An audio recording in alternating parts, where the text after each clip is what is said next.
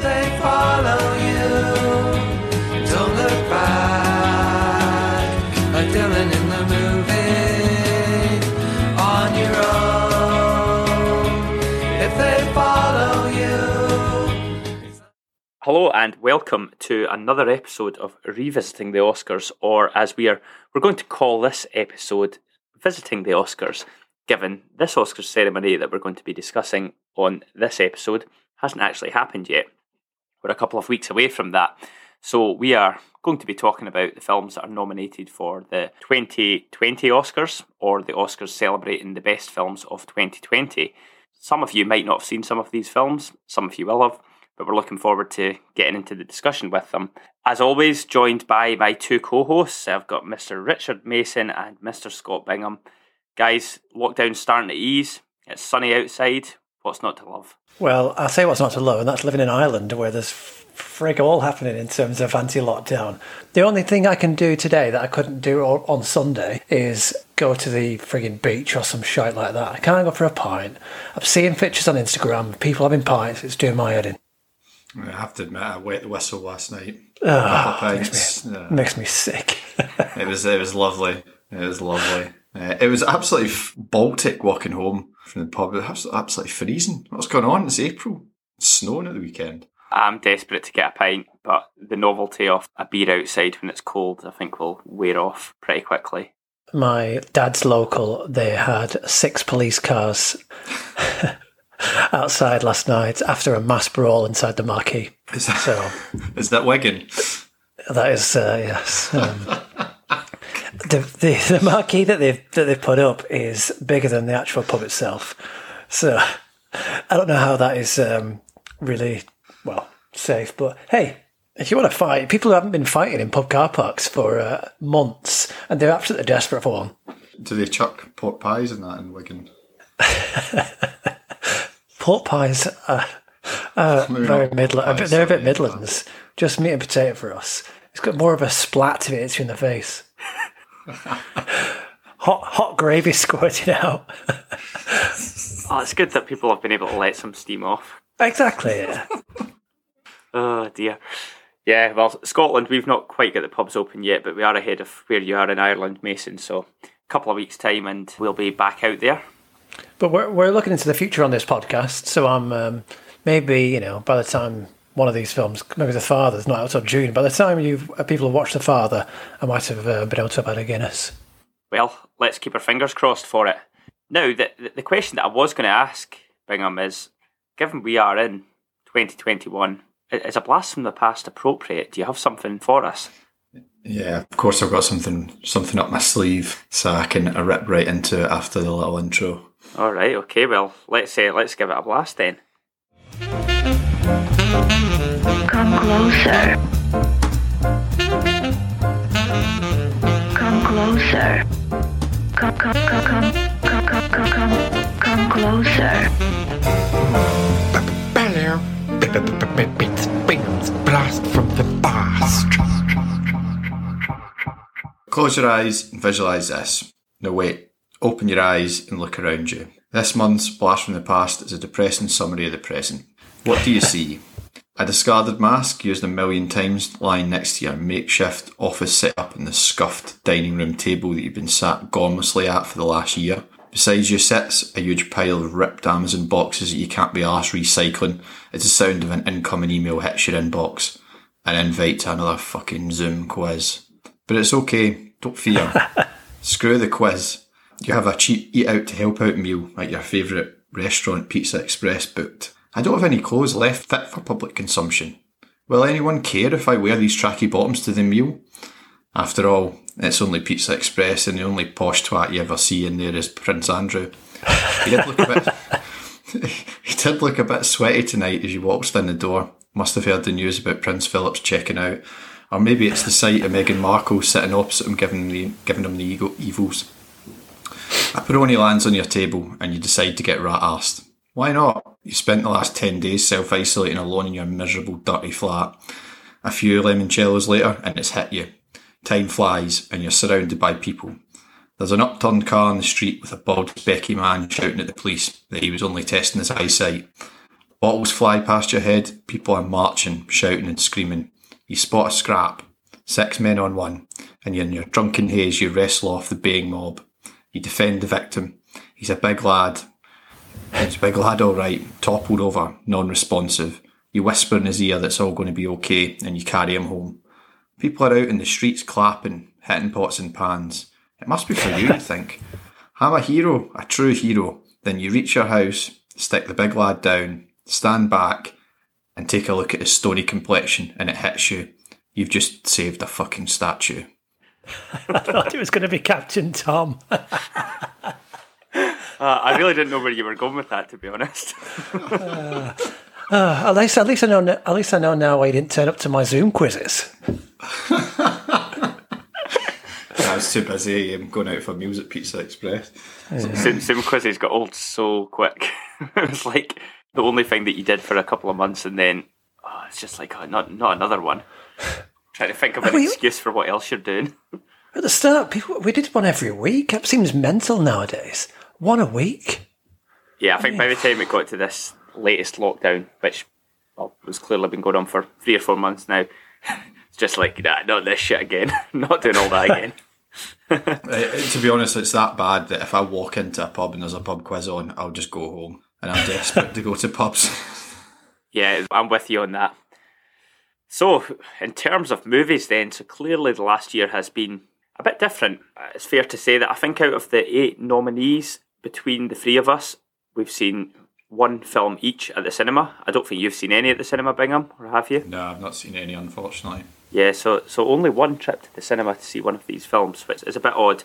And I guess what could sum up the snobbery of the Oscars more than nominating a selection of films that haven't even been released yet, at least not in the UK.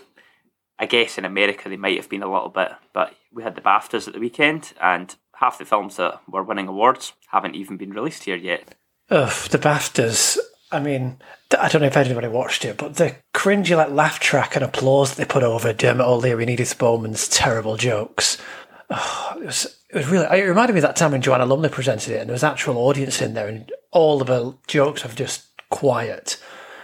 It was just honestly so cringe. See, with the jokes, or the laugh track, should I say, the thing that I thought was particularly odd about it is, for some people it was louder than others. So it was like, they've obviously deemed this presenter is probably going to be funnier than the last one. So he or she gets a louder laugh track than that last person. There were some pleasing upsets, I thought, at the BAFTAs, and we'll speak about them maybe when the film in question comes up. But it's an interesting bunch of winners, I thought. Yeah, absolutely. Interesting nominations, interesting winners. And before we do go into the discussion about the films, we will just highlight that we're going to be talking about the 8 films nominated for Best Picture as always, which are The Father, Sound of Metal, Mank, Minari, Judas and the Black Messiah, Promising Young Woman, Trial of the Chicago 7 and Nomadland. And we'll also maybe talk about some of the other films that have been nominated as well as we go through our usual rundown of the highest grossing films of the year, which is a more interesting list than it would be in normal years. And the other thing that I will add is that we are planning to do a brief preview that will focus on some of the other Oscar categories ahead of the awards ceremony next week. So look out for that one once you've checked us out on this episode. Special edition. Special edition, exactly. We need to make the most of it. This only comes around once a year. Speaking of special editions, we have had a couple of special deliveries into the postbag. One of which, by the way, was asking for more jingles. So I do believe we have got a jingle for the postbag. Stop, whoa, yes, wait a minute, Mr. Postman. Wait, Mr. Postman. You'll know that we have regular contributors to the postbag. Last week we did demand, request, beckon, further correspondence. However, our usual and our loyalist listener has got back in touch, and that is, of course, Arrogant Ambassador. He's obviously decided that he had a bit more to say on this episode than the last one, because rather than tweet, he's actually sent me an email. So I'll read it out. He must have known, obviously, he's listened right to the very end, so he knew what we were discussing. So he's put, Dear Revisiting the Oscars, I noted that your next episode will be on the year 2020, or as I call it, the beginning of the end. Okay, interesting start. By the way, I should say this is all in caps. which is an interesting way of writing an email. But as you are members of the mainstream media, you will not read this out. Well, Arrogant Ambassador, as you know, you get a mention almost every week, and we are nothing but loyal to our listeners, so we are reading it out, but I'm quite pleased that you call us the mainstream media. But COVID-19 is a hoax. Okay, and this is a film podcast, Arrogant Ambassador, but, maybe he's going to get to that. I will never be made to wear a mask unless I am at Comic-Con dressed as Mad Max or maybe Spider-Man. The vaccine is actually full of Bill Gates' semen. No, I think we're going to have to stop there, Arrogant Ambassador. He goes on to endorse Lawrence Fox for Mayor of London. He says that he only watches British films since Brexit. And I've got to say, Arrogant Ambassador, you don't spell Nazi with a T. I think I might have worked out who Arrogant Ambassador actually is. Is it Ian Brown? Well, he's certainly an Arrogant Ambassador for his one bloody record that he had out in the 80s. So Yeah, resurrected himself. Anyway, moving on to the top 10, top 5. It's quite interesting given cinemas have pretty much been shut since March or restricted. So 3 of these films were actually released in 2019. So that's number 5, which was Star Wars Episode 9, The Rise of Skywalker. shite. Yeah, agreed. Bingham, I don't think you'd have seen it, would you? I've not seen it, no, but I would just tell you it's garbage. I don't need to see it to tell you that. Yeah, I thought it was absolute rubbish, like pretty much all of the new ones. Number 4, Jumanji: The New Level, sequel to the Jumanji remake. Not actually seen either of them, but they get quite decent reviews, actually. Well, the first one I saw, that was all right. I quite liked the remake. Yeah. I can't remember if I've seen the follow-up. I think I might have. I don't think it was as good, but the remake was fine, which was surprising. I was expecting to be absolute pish. Yeah, I quite like that one in the 90s. It's probably bad, but it's one of those films that I enjoyed when I was like 7, so I'm always going to kind of enjoy it regardless of how good or bad it is. It's got The Rock in it. I mean, what's not to like? The Rock's a charisma-packed machine. So any film he's in is worth watching just for his eyebrow raises alone. I could feel that you were about to say charisma vacuum there and then realised you were looking for the opposite. I was actually. What is the opposite of a vacuum? I don't know. Can people write in and tell us? Reverse Hoover. Number 3 was a 2020 release, Sonic the Hedgehog. Either of you see that? No. I have seen that. I remember the trailer. It features Jim Carrey as Dr. Robotnik.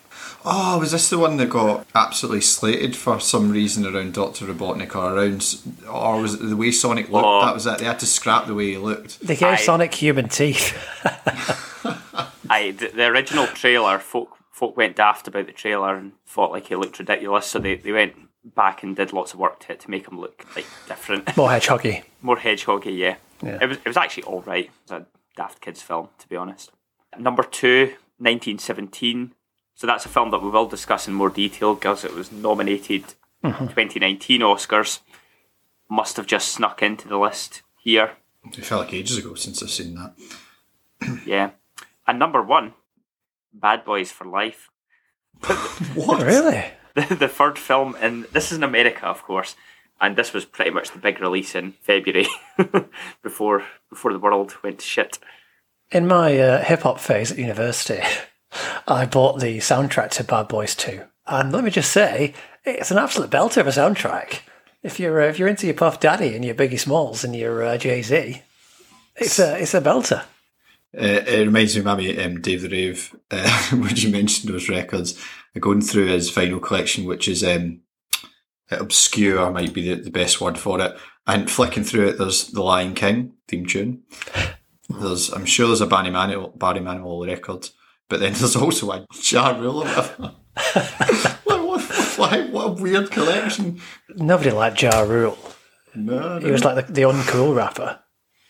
I can't actually think of any Ja Rule tunes. Yeah, that one with the shanty. Oh, What's Love? No, that was Fat Joe. That was Fat Joe. You know the If one you'd I'm have asked me talking this about. question in 2005, I would have been able to tell you his album names and all these featured artists. But Bit of baggy jeans, chains, and backwards cap, Mason. yeah, with my magnetic earrings on. We'll get some photos of that on the stag. Let's be honest, rap died probably early 2000s. There wasn't that much released last year, and I'm sure we'll end up discussing some of these films as we go through this. But was there anything last year that you saw that was particularly good that hasn't really had much Oscar attention? Oh, what did I see last year? Well, actually, a couple of the films that were nominated for the BAFTAs that have got no look-ins for the Oscars. Rocks, which I think won, Bucky Bakray won the Rising Star Award. I thought that was excellent. Really enjoyed that. A bit similar to Nomadland in that it was a predominantly non-professional cast, setting in a London storyline about a mother who leaves her two young children, and it's about how they get along and how they try to evade social services and what happens to them along the way. Really would recommend watching it. It's only about 90 minutes. It's on Netflix. Well worth your time, I'd say. Good stuff. Well, let's get into the 8 Best Picture nominees then. So we are going to start. We've decided in the order. Usually, as listeners will know, we usually finish with the winner. Now, that's obviously not possible today. So we are going in descending order of bookies odds. So don't hold us accountable if the film that we're going to talk about next does end up winning the big prize. we are not Oscar voters, I'm afraid to say. Just three guys with Not yet. slightly dodgy opinions. Should be. I will also say before we go into this, for regular listeners, you will know that we talk spoilers on this podcast. We are going to try our best to not do that on this because we're conscious that a lot of people won't have had a chance to see these films yet. So what we will do is if we are going to go into what we would class as spoilers, we will mark it clearly, and yeah, we'll do that before we do it so you've got a chance to skip ahead or... When we say mark it clearly, listen for this noise.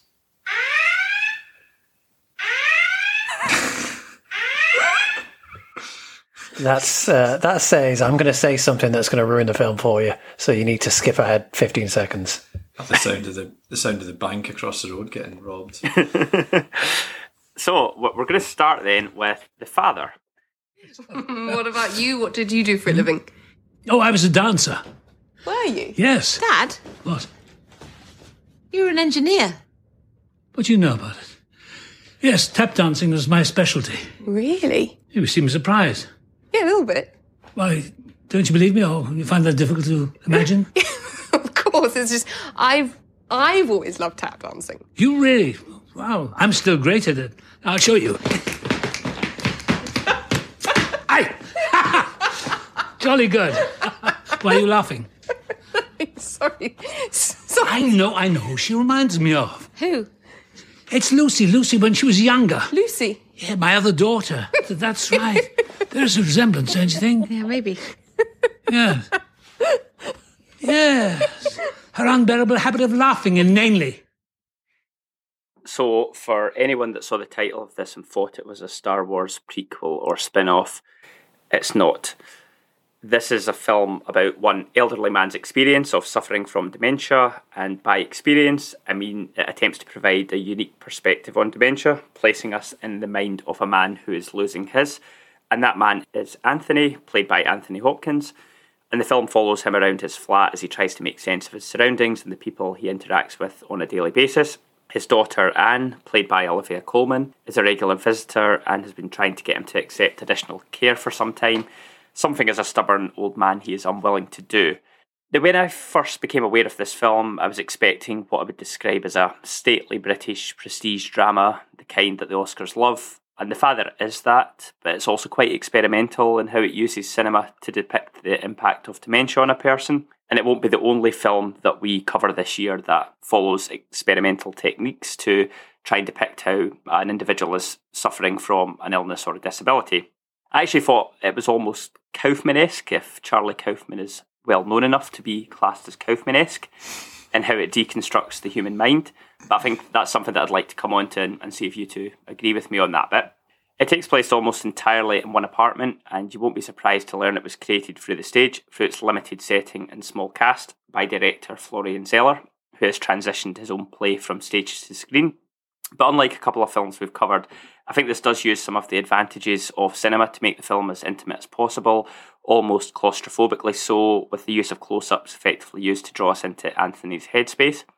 Now, I must confess that I found the first part of this film a little hard going. I struggled to keep up with the rhythm, but it does become clearer over time that this is part of the point the film's trying to make. The mind of a dementia sufferer does not work logically, and the confusing elements are designed with a purpose. It could be quite a challenging watch as a result of this, as effective as it is, but the performances here are so good. Anthony Hopkins, he's had a fantastic career. He's already won Oscars and been nominated for other films in the past. This, for me, is him approaching career best material in the leading role. His portrayal is heartbreaking to watch, particularly in the final third when the movie starts to provide some answers to what he's actually going through and how the reality and the symptoms of his illness differ. And it's really hard not to hold back the tears as it heads towards the conclusion. I did like that the film didn't make him entirely sympathetic. He's often quite abrasive, grumpy and manipulative, and it doesn't entirely explain this away as a result of dementia. But what it does do, though, is show how these behaviours or traits can be heightened by the frustration that comes with this disease, and anyone who's had the misfortune of seeing a loved one go through similar will recognise aspects that the father covers. I'm just going to finish with one quote from the film that I think is a superbly written piece of dialogue and actually quite poetic, where he describes what he's going through as, "I feel as if I'm losing all my leaves, the branches and the wind and the rain. I don't know what's happening anymore." And that's a good summation of what the father is trying to do. Now, the Oscars love well-acted British dramas, and The Father is another one to add to the collection. What did you two think of the movie, Bingham? Yeah, I honestly thought it was brilliant, this.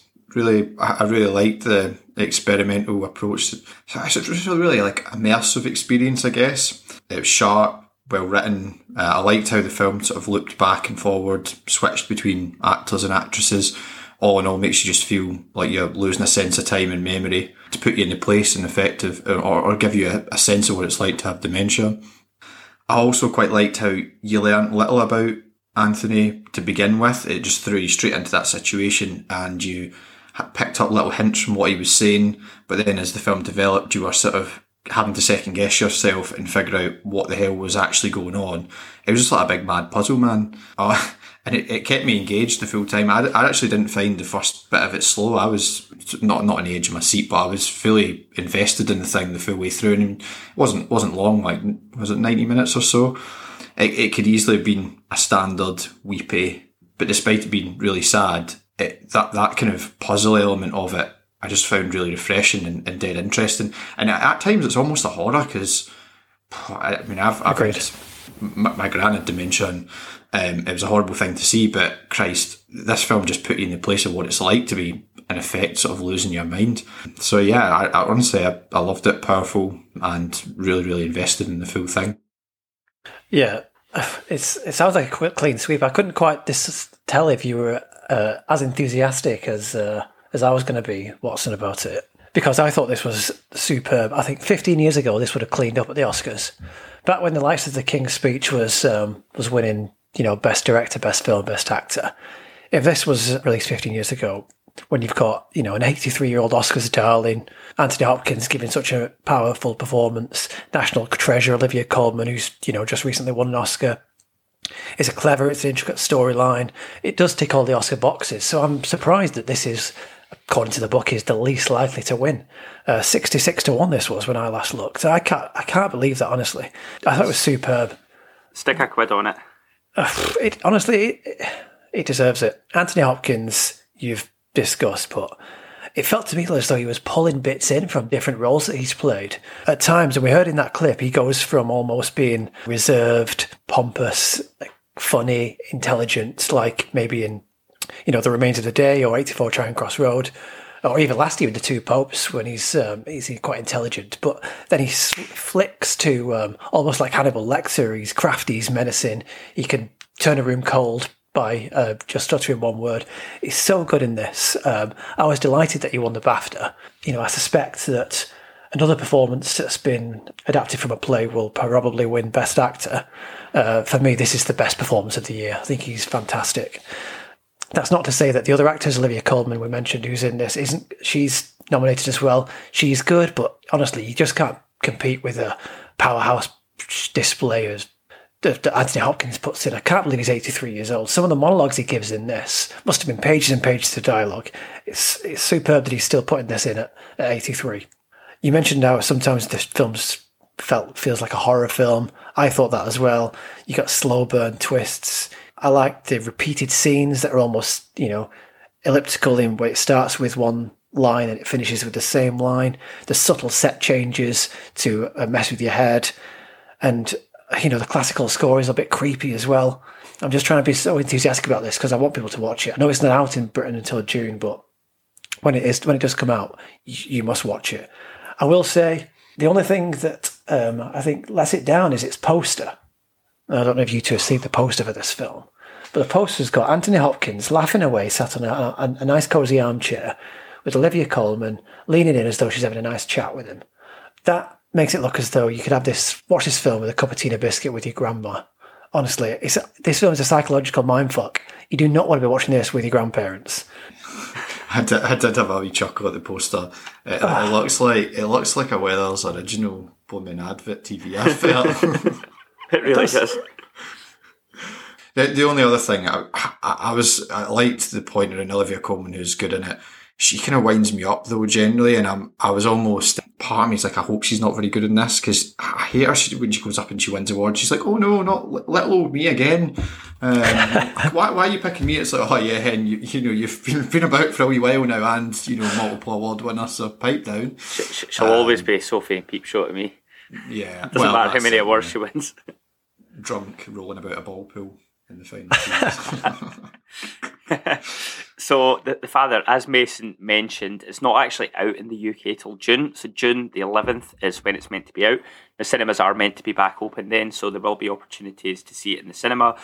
Whether it gets a streaming release prior to that, time will tell. But as things stand, cinema release June the 11th.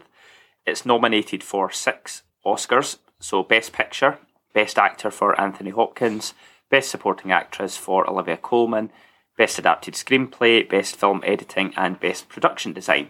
So we will find out soon how it does with those awards. Next up, then, we have Sound of Metal. Your hearing is deteriorating rapidly. We'll come back. Till then, Lou, we just keep going, okay? No. Lou, no. Let's play tomorrow. Let's see what it's like, okay? I'm gonna be like a click track. You can play to me.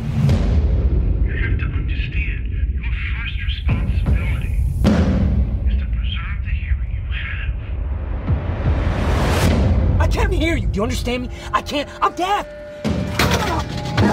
I'm deaf.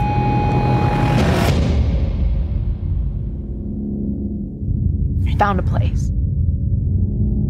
I think it's important that you stay here with us right now, Ruben. We're looking for a solution to this. Not this. So, for this one, let's just rip straight into the plot. So in Sound of Metal, you've got main character Ruben, who's played by Riz Ahmed, and he's an American drummer in a 2-piece heavy metal band whose way of life is completely threatened as his hearing abruptly fails whilst on tour. And I know what you're thinking, that's not really ideal for a drummer in a band. Well, consider this, when your band is small, underground, it's a 2-piece with yourself and a singer-guitarist Lou, played by Olivia Cook. She's not only your partner in the band, but she's your partner in life outside the band. Oh yeah, and you're a recovering heroin addict, and the only reason you're probably recovering is because of your relationship and the band. So it's a complicated situation, and one which is just blown apart by Ruben's hearing loss. As an aside, actually, after hearing his band's music in the first part of the film, I was thinking to myself, maybe being deaf, I think such a bad thing having to put up that fucking racket. And then in the film, Ruben is often offered a place at a retreat for deaf addicts run by a guy called Joe, who has, one of those haircuts that my mum told me never to trust, a man with a little ponytail, played by Paul Rackey. He's like an experienced old head mentor who grew up with deaf parents and with American Sign Language as his primary language.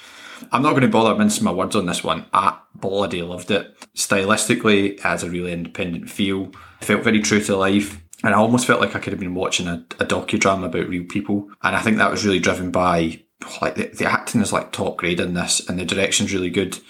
Riz Ahmed is sensational. It's just a joy to watch a guy step up from always been excellent, to be honest, and stuff that he's been in before, to first class. I love the way he portrayed highs and lows of his character's journey, from sort of realisation to near acceptance. And, you know, actually I had a bit of a taster of how frustrating it can be to almost lose your hearing, because I bust my eardrum in a diving accident in the Philippines, and I was pretty much deaf for a week in one ear. I couldn't make conversation with my missus or talk coherently, and it was a bit scary, to be fair. But I love how Riz in this film sort of conveys almost an inner rage at the situation, and he shows real restraint as his character weighs up and tries to figure out a path. I also loved how the direction and the writing was superb. I think the plot avoids all the cliche trappings. You're almost thinking to yourself, I think it's going to pan out this way, or this is going to happen, and it kind of doesn't, and it felt much more true to life. I also wanted to pick out there is numerous scenes in this, and I won't go into specifics, where they've just been done with such care. There's some heart-to-heart exchanges between the characters. You aren't spoon-fed answers, but it's a prime example of acting that is done best when words aren't needed, and you get all you need to know from the expressions. And of course, you can't mention this film without talking about the sound. It's almost similar in the respect to The Father, that we just spoke about. You put in Ahmed's character's place, as everyday sounds like coffee dripping just disappearing or replaced by muffled sounds, high-pitched whines, and it's quite disorientating at times. And it was a really excellent film, and I wasn't actually expecting all that much from it when I sort of read the synopsis, but I'll be looking forward to, or keeping an eye out for Darius Mulder's next film. What about you guys? We'll go to Watty. Yeah, I think this is a good film. Probably not quite as enthusiastic as you are about it, but I did think it was really good. Riz Ahmed, as you say, he's an actor that's been excellent in a lot of things for a number of years. I think virtually every review that I've written over the last 5-6 years of a film that he's in has called him underrated. I think that's about to change now, given he's been nominated for an Oscar for this. Look, I'm probably not going to add a huge amount to it. I think it's the sound design is the main thing about this that is really good. It really does put you into the character's headspace, so you understand what Ruben's going through. I think it's also the way that he reacts to what he goes through is really relatable. So I think if I was in that position, I would probably do the same. You would go through that panic stage. You would then maybe figure out, oh, can I live with this? But then you would still be clinging on to the hope that there's a solution for you. And I think the film does that really well, and particularly in Ahmed's performance, he showcases that really well through the way that he goes through different ranges of emotions throughout it. It's such an interesting film that it's came from nowhere almost, because you look at the people in it. I mean, like Paul Raci or Raki, who's the guy that runs the deaf school, reliably informed. He didn't have a Wikipedia page prior to appearing in this. He's now nominated for Best Supporting Actor. It's just very smartly done, really well crafted, really excellent leading performance, and a good story. I'd be trying to find a criticism from nowhere. I just probably wasn't as engrossed in it as you were, Bingham, but I did really like it. Yeah, of all the films this year, this is the one that I most wish I could have seen in the cinema, because it's a film where you need to be able to hear what Ruben, who's Riz Ahmed's character, hears. And I watched this when Sinead was making dinner next door, and I don't think you really get the subtleties of the anguish of someone losing their hearing when you can hear somebody boiling a kettle or frying onions next door. So it did lose a little bit for me with that. I think this is a cinematic film. And I'm not as enthusiastic as you two, perhaps on that basis. For me, this was 3/4 of a good film. It loses its way, I think, when Ruben goes to Paris, and I found the ending to be quite abrupt. I was buying that Ruben's treatment of his deafness was starting to change in his mind, but it almost felt to me as though there was a 10-minute scene missing at the end. Because for me, the heart of this film is the scenes with Paul Raci's character, and when Ruben's at the deaf retreat. I don't know if it's because I wanted to know more about the characters he meets there, the school teacher, the woman who he tattoos, the kids he mentors. I was less interested in Olivia Cooke. I didn't care about her father. I wanted to know more about how Ruben was going to adapt and how those characters could help him with that. So towards the end, I felt it petered out a little bit. I fully agree with you on your comments about Riz Ahmed. He's sensational in this and he deserves bigger roles on the back of it. But yeah, good, not great for me, I think. Just on that point, and I feel that you might need to hoot your little horn here, Mason.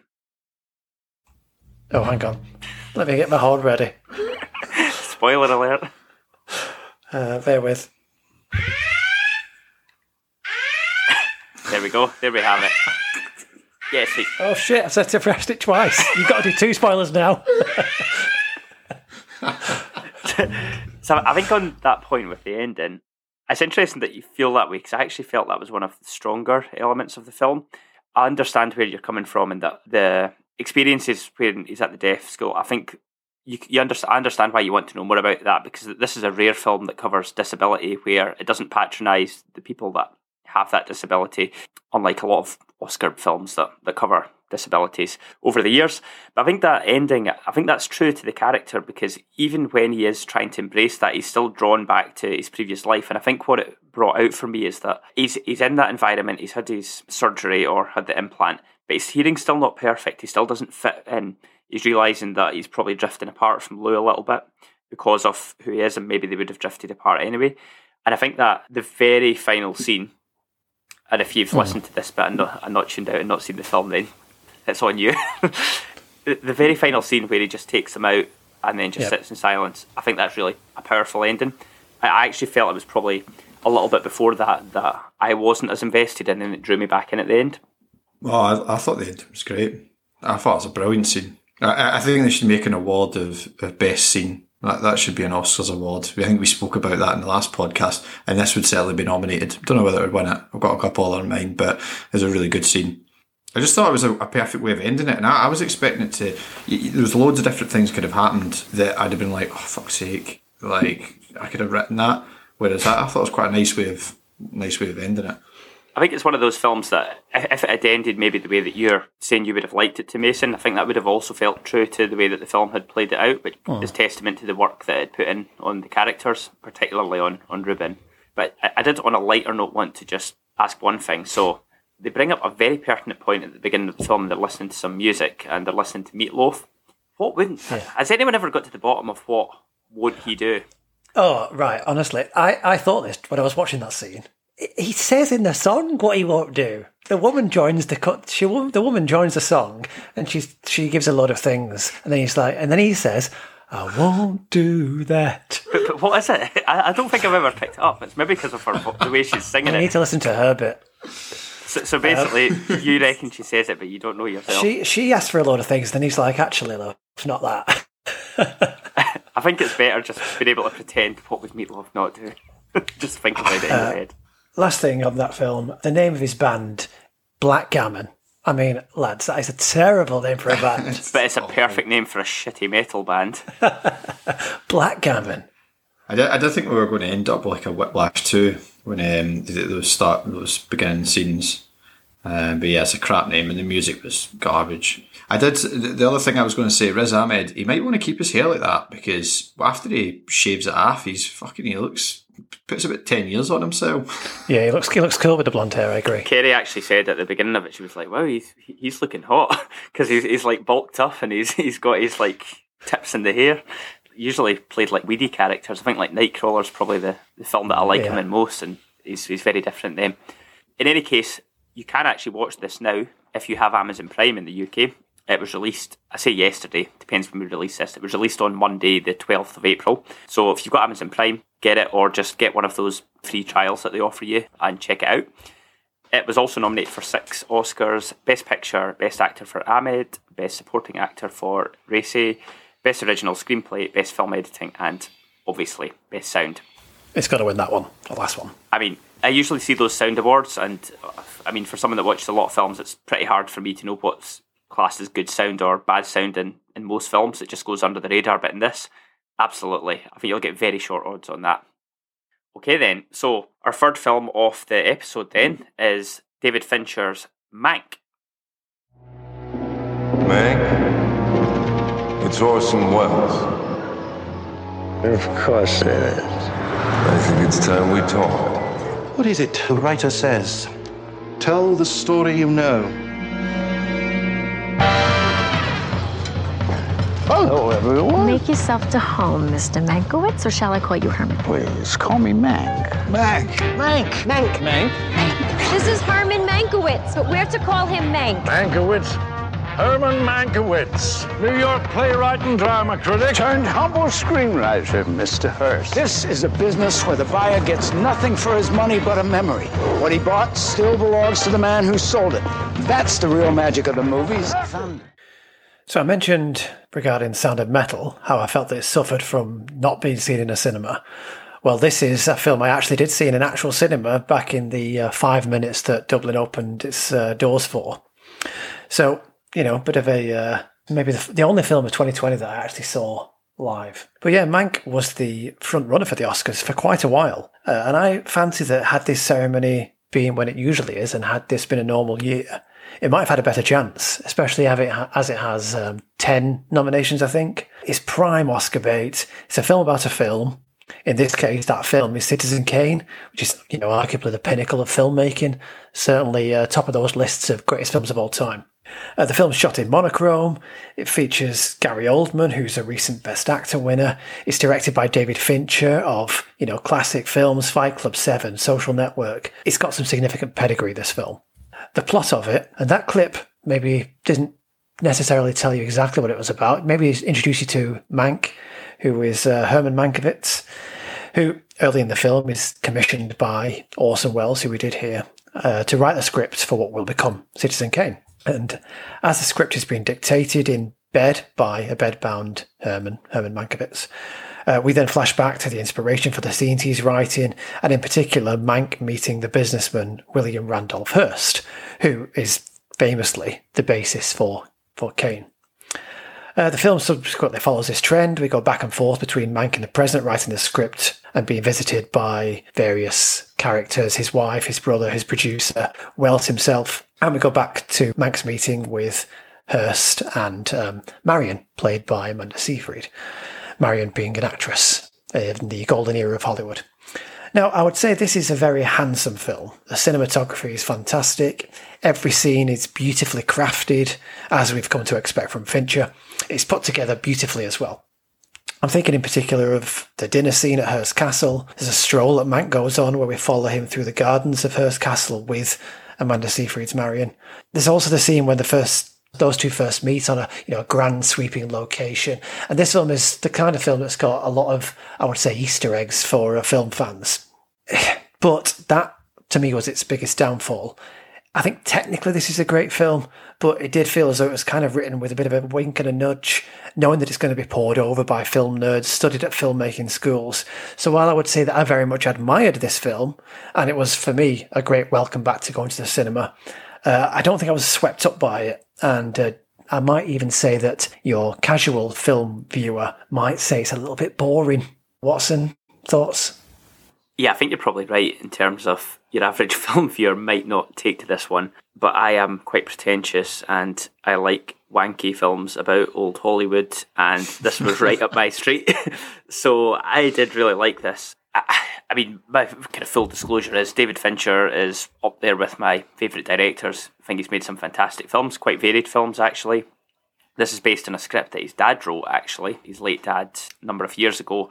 And it's about Citizen Kane, which, as you say, is seen as the pinnacle of Hollywood filmmaking, although that's not a film that I actually have taken that much out of on the one occasion I've seen it. I just love everything about the way it's put together. It's the nostalgic nods, the style of the cinematography, old-fashioned score, and, as I say, for a lover of old Hollywood, this scratched that itch in the same way as LA Confidential did for 1950s LA in that time period. It's definitely a bit of a niche film. It was always going to be nominated for Oscars because of the content. Yeah. It's a film about filmmaking. I accept that it's probably going to be a film that a lot of people will maybe not take as much out of. I will just add one other thing that's on a kind of serious note. I really like Charles Dance in it. I think he's great as Hearst. He's only in like 3 or 4 scenes. If you want a Machiavellian bastard with a British accent, I think he's probably joined Jeremy Irons at the top of the list now. Yep. And then I'll finish with a question, which we can maybe come back to after Bingham, you've given your views. But I mentioned that I've not been a big fan of Citizen Kane the time I've seen it. So I actually would say I probably enjoyed Mank more based on one viewing each. Any other films that are about the making of a film that are better than the actual film themselves? So I'm going to give 2 examples from my perspective. Mason, you will definitely disagree with one, which is Saving Mr. Banks. I much prefer that to Mary Poppins. And The Disaster Artist, which is clearly a better film than The Room, but The Room itself is pretty funny at the same time. Anyway, what did you think about Mank, Bingham? I knew you were going to react like that. I've just learned that I'm a casual film watcher and I don't get to chin stroke when I watch these things. No, you're not casual. I'm just saying I'm pretentious. What's the difference? I left this one to last because I read the synopsis and I was like, who cares? I know that's sacrilege to film buffs, but I just found it boring. I also think that there must have been a more interesting part of because the writing to Citizen Kane is a real famous thing about how it was all put together, and I feel like he's picked the least interesting part. We just focus on a one-dimensional, self-destructive Mank, and it largely casts any depth. I wanted to know more about Hearst, and like you said, it was a very good performance, and I wanted to see more of him. I wanted to learn more about his relationship with Marion Davis, because that didn't really go into any real depth. And I almost felt like, oh, I'm an idiot, because when I was watching it, I was losing place of what character was who, and was I supposed to know who these people were because I'm supposed to know about the writing of Citizen Kane. So I did a little digging anyway, because I had some views on it, and I learned this film is incredibly hypocritical. So there's a fake news theme running through it, which, yeah, I picked it up. I'm not quite that stupid. But this film is also based on an essay called Raising Cain by Pauline Kael, which has pretty much been debunked a long time ago and is used as Hollywood propaganda basically to smear Orson Welles. So, hypocritical film. And I'll also add, this is a dagger to its heart, it's a movie about screenwriting, yet its own screenplay is terrible in my opinion. I just found it a jumbled mess. Too many fleeting visits with 1930s politics I couldn't give a shit about. Yeah, the politics bit, I think you needed to have an idea as to who those politicians were and why you were supposed to like one and not like the other, and I didn't really get that. Yeah, I don't know. My one question for you, Mason. Gary Oldman, was he hamming it up? You hate folk that ham it up. Oh, massively. Oh, big time. He was having an absolute ball in that. I thought he was pish. I didn't like him, and he's been nominated. I think he's excellent in it. I think he is playing the character in a certain way, but I think it really works for the film and the type of person he's portraying. It's a better performance than the one that he won an Oscar for a couple of years ago. Yeah. He reminded me like the drunk guy for the Fast Show. You know, the old guy like in the seat that's like big marshmallow. You know that guy. Yeah. I'd love to see him play a Mankiewicz. That would be great. Yeah.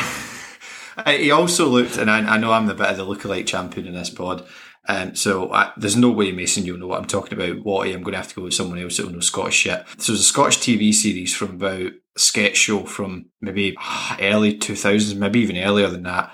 It had the guy that played Ramsay Nisbet. So it's called The Baldy Man, and he it's just shaking your head at me, Mason. No idea. When he's lying in that bed, he looks exactly like the Baldy Man. Google him now. Looks like him. I think you need to be a bit more specific than just typing in the Baldy Man to Google. No, I just bring up random baldies. What's his name? Gregory. Gregor Fisher. Yeah. Gregor Fisher. That can't have been good. I thought you were going to say chewing the fat. He just comes up with pictures of him in Ramsay Nisbet. It's quite funny. I'm going to watch The Baldy Man now when I finish this. That's quite good. Yeah, there we go. Well, we've got a recommendation out of this. On my question about films, put you both in the spot. Any thoughts? Yeah, I have a little bit. I will say that as much as I disagree about Saving Mr. Banks being better than Mary Poppins, they're both great. Both 5 stars for me. I love both those films. So even though it's not quite as good as Mary Poppins, it's still a cracking film. I can't think of any off the top of my head. In fact, we should throw this one to the listeners. We'll ask that post bag will be bulging next week. It'll be bulging, yeah. We'll have a... There we go. So films about films that are better than the film that they're portraying. Is that what we're saying? Yeah. Or that aren't as good, whatever you want to So you mentioned that Mank had 10 Oscar nominations. That is the most nominated film of the year. So Best Picture, Director, Best Actor for Oldman, Best Supporting Actress for Amanda Seyfried, Best Original Score, Best Sound, Best Cinematography, Best Production Design, Best Costume Design, and Best Makeup and Hairstyling. And if you do want to watch it, it's available on Netflix now. That is Mank. Now, film number 4, an altogether different film. Just realised actually that the first 4 films that we're covering all have Best Actor nominees in it. There you go. Fun fact for you. Almost as though we planned it. Almost as if it was planned. And that film is Minari.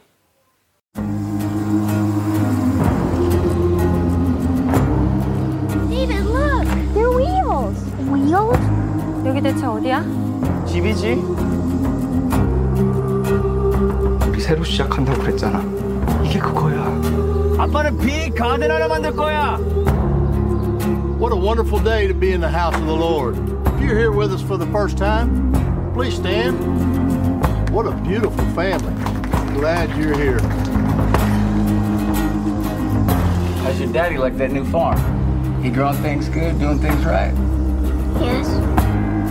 미국 애들은 할머니랑 같이 방 쓰는 거 싫어한다던데. But I don't like Grandma. 쟤는 안 그래요. 한국애니까. Grandma smells like Korea. 야, 뭐라고? Grandma smell?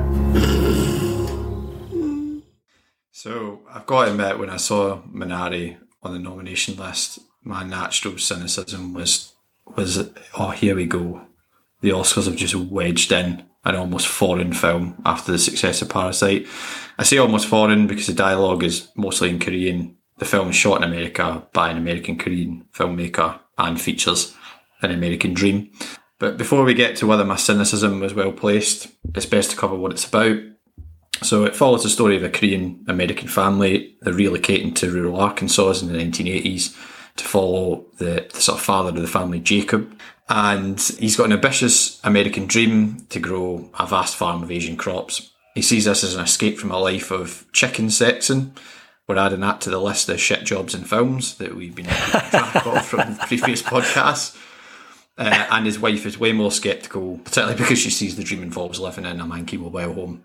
So you've got kind of fraught relationships, made even more fraught by health issues of their son and the fact that they live with the mother-in-law. And by the way, she steals a lot of the scenes that she's in. So, was I right to be cynical as fuck as usual? Was I heck? Honestly, this is a brilliant movie. I absolutely loved it. It's not usually, not quite the type of film I usually like, but it's like quietly beautiful. Every shot oozed like a kind of tenderness, and there's a real sense of reality. And I think it's quite easy a lot of the time to dismiss a feel-good film. I usually hate feel-good films, but there's a real gritty edge to the story and the characters. I love a good struggle in a film, and it helped keep the film grounded and hook me right in. And there was a real feel of authenticity between how the family struggle with different things like money, chasing their dreams, adapting to a new place. I also would say that, it probably doesn't sound very groundbreaking when I describe it, but there's just a real warmth to the film. There's loads of good comedy in it. The grandma is genuinely funny. I thought it was going to be the usual jokes my mum and dad would laugh at, but I mean, how can an old grandma telling the young kid his penis is broken after he pishes the bed not be funny? I'm also going to mention Emil Masari's score, which combined like terrific cinematography. It's just like sort of piano. You heard a bit of it in that clip there, synthesized soundscape, which I could just sit with my eyes closed and like listen to that. It was beautiful. I was just sucked into this film, thinking about everything at the end of it. So I guess I'm gonna I don't even need to say I loved it again because I've reiterated it numerous times. But what about you, Mason? Oh man, I love this film. It's funny, it's thrilling, it's got an emotional punch, it's heartwarming. It's not your usual Scott Bingham film, so it's got to be good for you to have liked it. I found myself honestly relaxing into this film. I felt like I was part of the family watching it, or at least that I wanted to be, certainly by the end. Now, there isn't an Oscar for best collective performance or best cast, but if there was, I would say this one should win. Everybody who's in it plays the part to absolute perfection. Obviously, you've got Steven Yeun and Yoon Yo-jung, who've been nominated individually. You've got Alan Kim, who's a little boy who's had a few plaudits as well. But I also loved Han Ye-ri as Monica, who's the wife. She's got one of the less showy roles. She's unfulfilled, which is a tricky part to play because she's in fewer scenes. But to me, the ones that she is in, it told me a lot about her character, her frustration with the relationship, lack of affection, dissatisfaction with the Han life's delta. She's homesick for Korea. She feels guilty for the health of her son. I felt like there's a whole movie just in the 6 or 7 scenes that she's in. Similarly as well, Will Patton, who I had to, all the way I was watching this, I don't know if you two thought this, I was thinking, where do I know him from? It's Armageddon. That's where I know him from. Will Patton's Paul, who's the guy from Armageddon. You think at the start he's just going to be the comic relief, but then he adds a bit of part as well. He also said, this is way funnier than I expected as well. And I always feel a bit wanky when I'm laughing along to a subtitled film, because like, I've just read that joke and it's so funny. But honestly, Broken Ding Dong, there's nothing funnier than an old Korean lady saying Broken Ding Dong. It's such a good film, this. And people who don't usually watch films not in the English language, pop this on because it's an absolute riot. Yeah, make that free. I think you've covered most of the main points. I think it's just really quite beautiful and understated, actually. It's a film about the American dream, but it's seen through the perspective of characters that we don't often see, and their goals are quite modest. They just want to make a living and have a good life for their family. It's not about becoming super rich or anything particularly drastic. And it's just really, you really root for the family just watching them throughout the film. That's the main thing. I think you touched on the score. It's a fantastic score. You could happily just shut your eyes and just listen to it. The grandma and the relationship that she develops with the little boy, it's really funny. It is very funny. And I think I would say to anybody who wouldn't normally watch a subtitled film, I mean, you really are missing out, because some of the foreign language films over the past few years in particular have been truly excellent, and Minari is another one to add to the list. A little bit of interesting trivia that Fotsy, you mentioned Will Patton, who plays Paul. So in test screenings for the film, he was actually in it quite a bit more, but audiences that watched the test screenings thought that he seemed menacing and that he was going to kill the family. So they had to cut a lot of his scenes. So any scenes where he appeared a little bit menacing had to be cut out. So that might explain why he's kind of just drifts in and out and he's this odd character, but I thought that was quite interesting. Yeah. I was interested to see Brad Pitt was one of the producers. Brad Pitt produces a lot of films, actually. Yeah, he does, yeah. You see his name on more things than you'd think, so I don't know if it's his production company and whether he has much to do with it, but to be fair, he does seem to champion quite a lot of smaller independent films. It's a fair play to him. I would also, the other point I was going to make on this was about chicken sexing, because I was just like, what is this? Is this made up? I was Googling it. All sorts of weird shit comes up. But I found it's actually quite a well-paid job. So I can't remember whether it's $40,000 a year a chicken sexer earns or whether it's $40,000. But I thought that was ridiculous, because there's a real... it's a talent, apparently, being able to look up a chicken's anus and figure out whether it's a boy or a lassie. Yeah, I was going to say, we should say that chicken sexing isn't shagging chickens. It's working out whether it's a boy chicken or a girl chicken. Yeah, that would be an altogether different film. Oh dear. I want to say as well about Lee Isaac Chung, who's the director. His next film, because I was interested in more of his work because this is so good.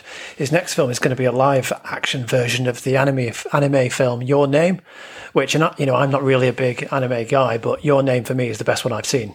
Watson, you've been to Japan. You're an anime guy. Yeah. Is Your Name? Your Name's fantastic. Yeah, I'm not sure I would say it's the best. I think there's a couple of the Ghibli ones that I would have higher than it, but it is a fantastic film. Some of the best animation clearly comes out of that part of the world. Yeah, so Minari then, clean sweep. We're doing well so far. It's been a pretty strong year. 6 nominations for this as well. I think that seems to be the magic number. That's 3 films that are on 6. This was nominated for Best Picture, also got a Best Director nod, Best Actor for Steven Yeun, Best Supporting Actress for Yu Jung, Best Original Screenplay and Best Original Score. And if you want to watch Minari, in the UK at least, it's not available anywhere streaming for free, but you can purchase it on a range of streaming options for around about £9.99. Curzon Home Cinema is probably the best of the independent ones. It is on Amazon, but we won't push you there. Or if you're Scottish based, you can buy it off Filmhouse Player. The Edinburgh Filmhouse has now got its own streaming service, so a good way to support local cinemas when they are closed at the moment. Okay, that's us halfway through this episode. Next up, we've got Judas and the Black Messiah. What are you doing? That's private. It's private. You think you're gonna be a bad mother? It was a question. Why you gotta ask yourself that? I don't know. Maybe the fact that I'm bringing a child into a war zone. these aren't considerations you have to make. You get to go up there, talk about dying a revolutionary death and how your body belonged to the revolution because you don't have another person growing inside your body.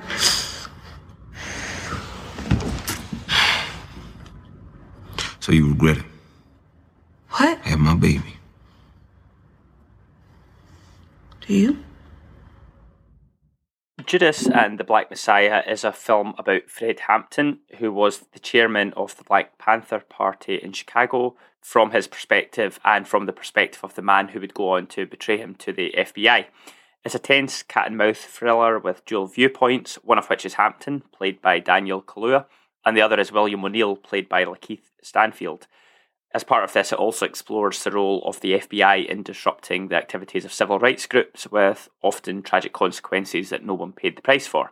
So the film takes place in the late 1960s, and it shows how petty criminal O'Neill was recruited by the FBI to infiltrate the Black Panther Party, and specifically the chapter that was ran by Fred Hampton. And it looks at how he grappled with his conscience, at what he was being asked to do, betraying his people, whilst also trying to keep himself out of jail. I felt it had shades of a film from about 15 years ago called The Assassination of Jesse James by the Coward Robert Ford, in that it's a tragic tale with a weight lended to it by the way that it's played out by the two main performers, who are Kaluuya and Stanfield. Curiously, both men have been nominated for Best Supporting Actor, despite both essentially being leads. Kaluuya's the one that's been winning the awards, and he is very good, but I think Stanfield gives the better performance, in my opinion.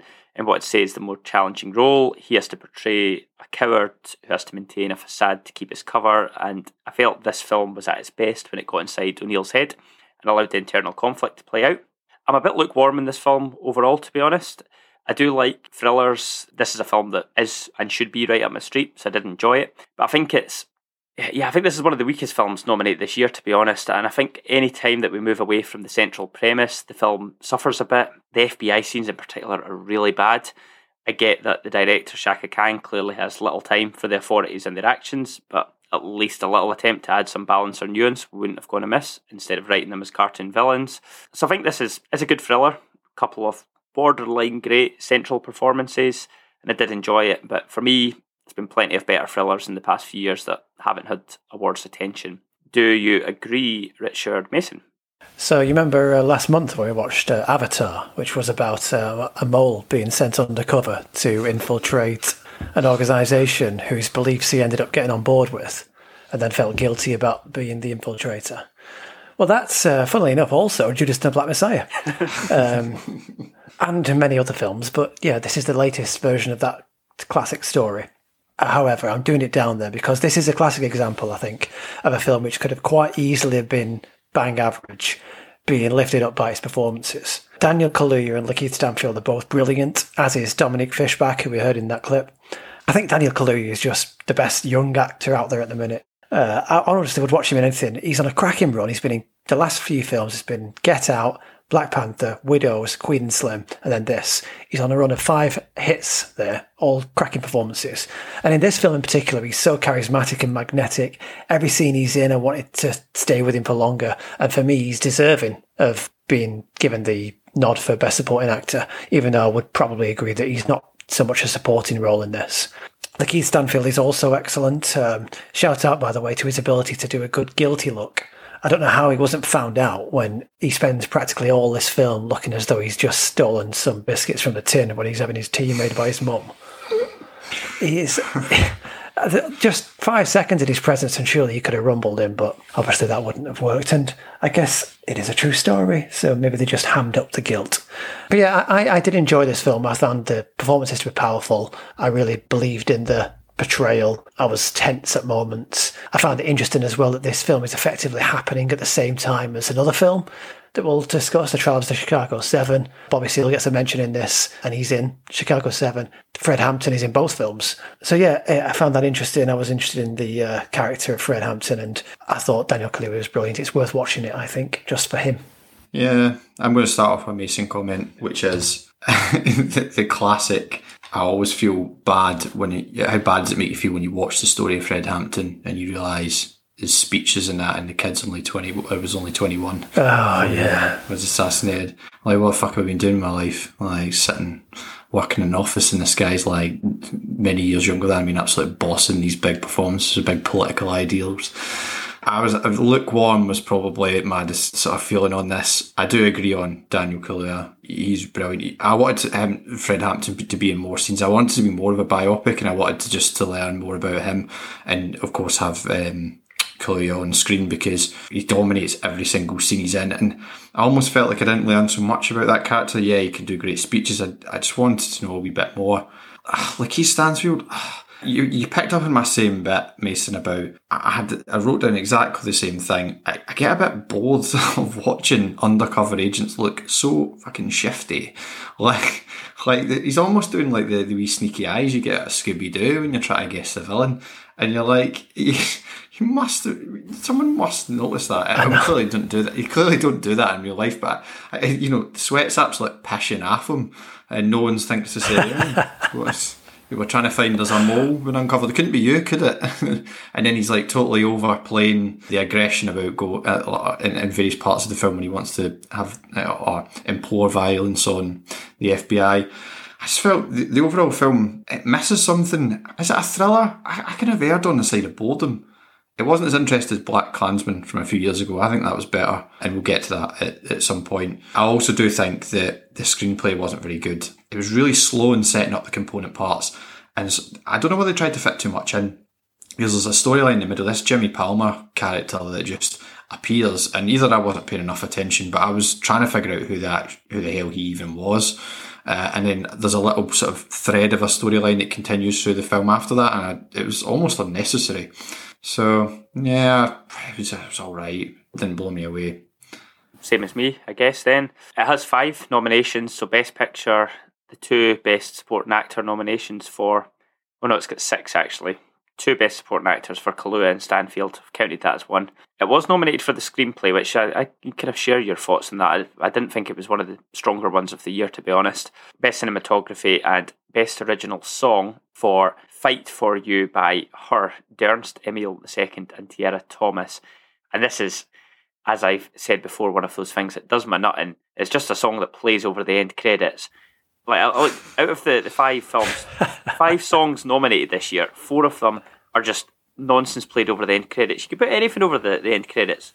So on that basis, the song from the Eurovision film deserves to win, because it's actually part of the film. So there you go. To be honest, I can't remember the song on this one. I might have, to be honest, I think when that's because you probably turned it off when the credits came on. The song, it's quite good, the song on this, because I was chatting to Sinead after it finished, and I had the song on in the background. It's decent. Get it on, it's a decent song. Yeah, it's no Working Girl. No, they let them have a run. Okay then, right. Film number 6, Promising Young Woman. I just thought that you were... Drunk? Yeah. Really drunk? Fuck. Yeah. Well, I'm not. But that's good, isn't it? I think you should leave. Oh, now you want me to leave? No, I'm really high. Like, I'm really fucking high right now. I don't know what I'm doing. I think you should go. But a second ago, you were determined for me to stay. You were pretty insistent, actually. I'm a nice guy. Are you? I thought we had a connection, I guess. A connection? Okay. What do I do for a living? Sorry, maybe that one's too hard. How old am I? How long have I lived in the city? What are my hobbies? What's my name? Oh, McLovin, have a word with yourself, mate. What has become of you? Right, so I'm going to say that this is perhaps the most polarising film on the list this year. Maybe that's just because I read The Guardian and they've written many an opinion piece on it. I've seen articles calling it a feminist takedown of rape culture and double standards. I've also read others that have said it's a cop-out that becomes a by-the-numbers revenge thriller. And I'll give my opinion on that, but let's have a look at the plot first. Carey Mulligan plays Cassie, who, as we heard in the clip, acts drunk in nightclubs in order to entrap men who take her home, thinking of her as an easy target who they can take advantage of. And the film follows Cassie as she turns her tables on those men when she ends up getting back to their place, and she, as we heard, reveals herself to be sober, teaching them a valuable life lesson. We aren't initially told why she does this. The director, Emerald Fennell, drip feeds us Cassie's backstory, not, I would say, through flashbacks to their credit, but through scenes with other people from Cassie's past, such as her old classmate, played by Alison Brie, her friend Nina's mother, Alfred Molina's lawyer, and a new love interest, Ryan, who's played by Bo Burnham. She vaguely knew him at college, and the relationship progresses as the film goes on. Cassie begins to take her revenge the next step, and she concocts a plan in order to avenge her friend Nina's unfortunate death. So firstly, I've been a bit harsh on it at the start. I did like this film. I bought into Cassie's motives. I felt happy for her when she meets Ryan. I enjoyed the kind of film within a film, half-hour long rom-com that the movie does briefly turn into. And then when the twist comes, hang on, let me get my alarm out. There's a twist, lads. I did actually feel sick after the twist. And then later in the film, when there's another incident, I was shocked, I was genuinely angry. So this film brings out a lot of emotion in you. There's also black comedy. We heard that in the clip there. It's sinister, but it's funny as well. Bo Burnham, who plays the love interest, he's a stand-up comedian in real life, and you can tell that, I think. I really didn't want him to turn out to be a dick, and then does he, doesn't he? I'll let you watch it and find out.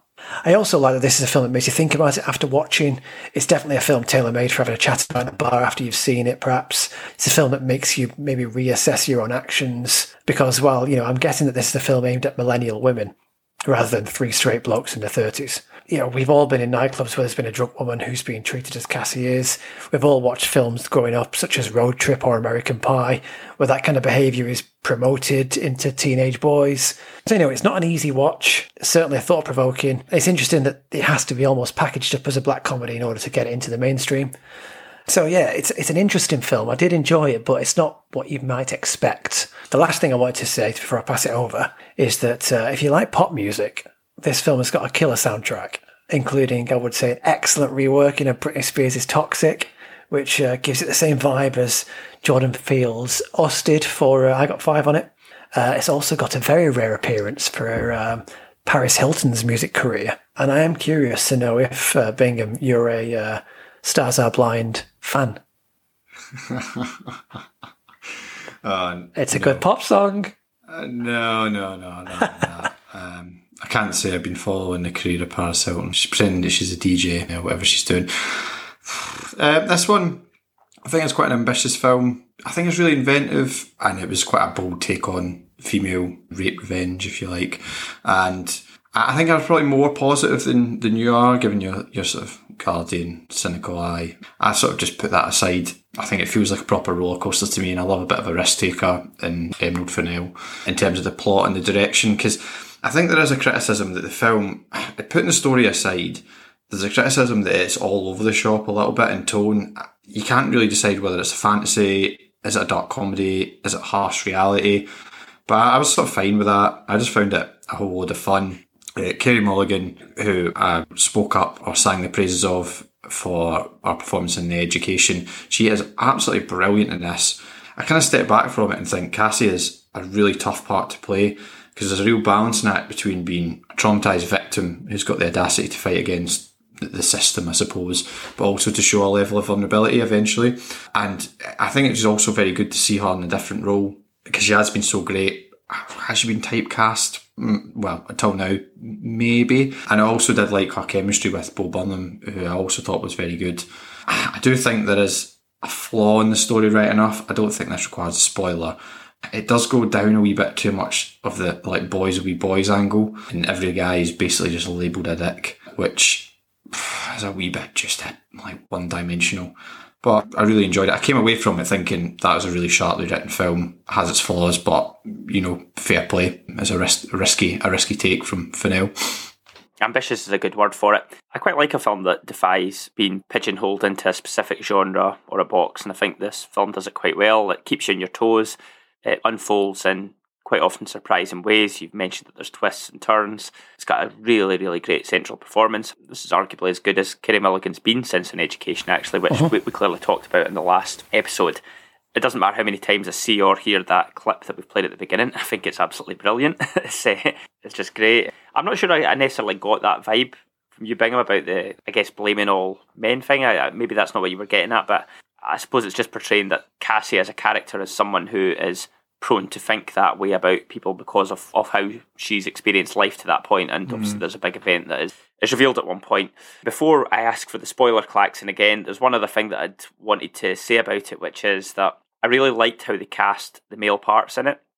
So I watch a lot of American TV, and quite a lot of the male actors in it are people who've been typecast a little bit as playing nice guys in American TV shows. So they play the kind of like goofy guys in comedies and stuff, and I think it worked really well casting them as the not so nice guys. And I think there's a subtle point there that actually, well, it's not necessarily those that are obviously bad guys that are kind of doing stuff that they shouldn't be doing.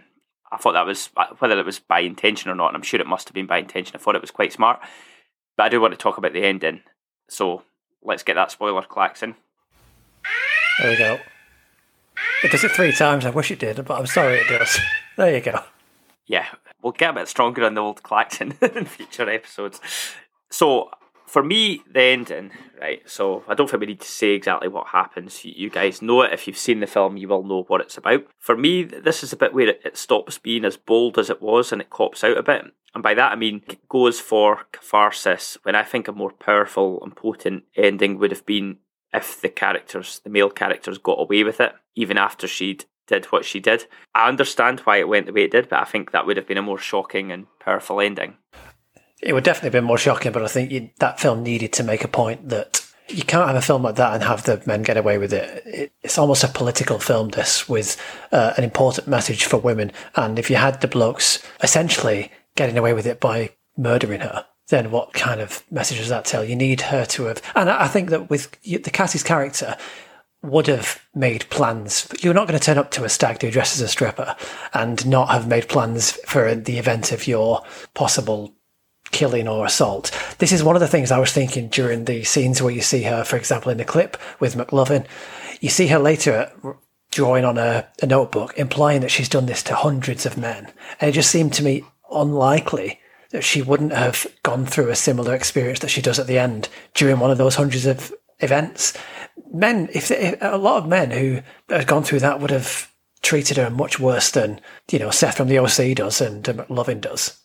Yeah, I get what you mean with that, but I guess that the film's making a point about how this stuff goes on in the background. It's not just bad guys, it's so-called nice guys that will take advantage of women.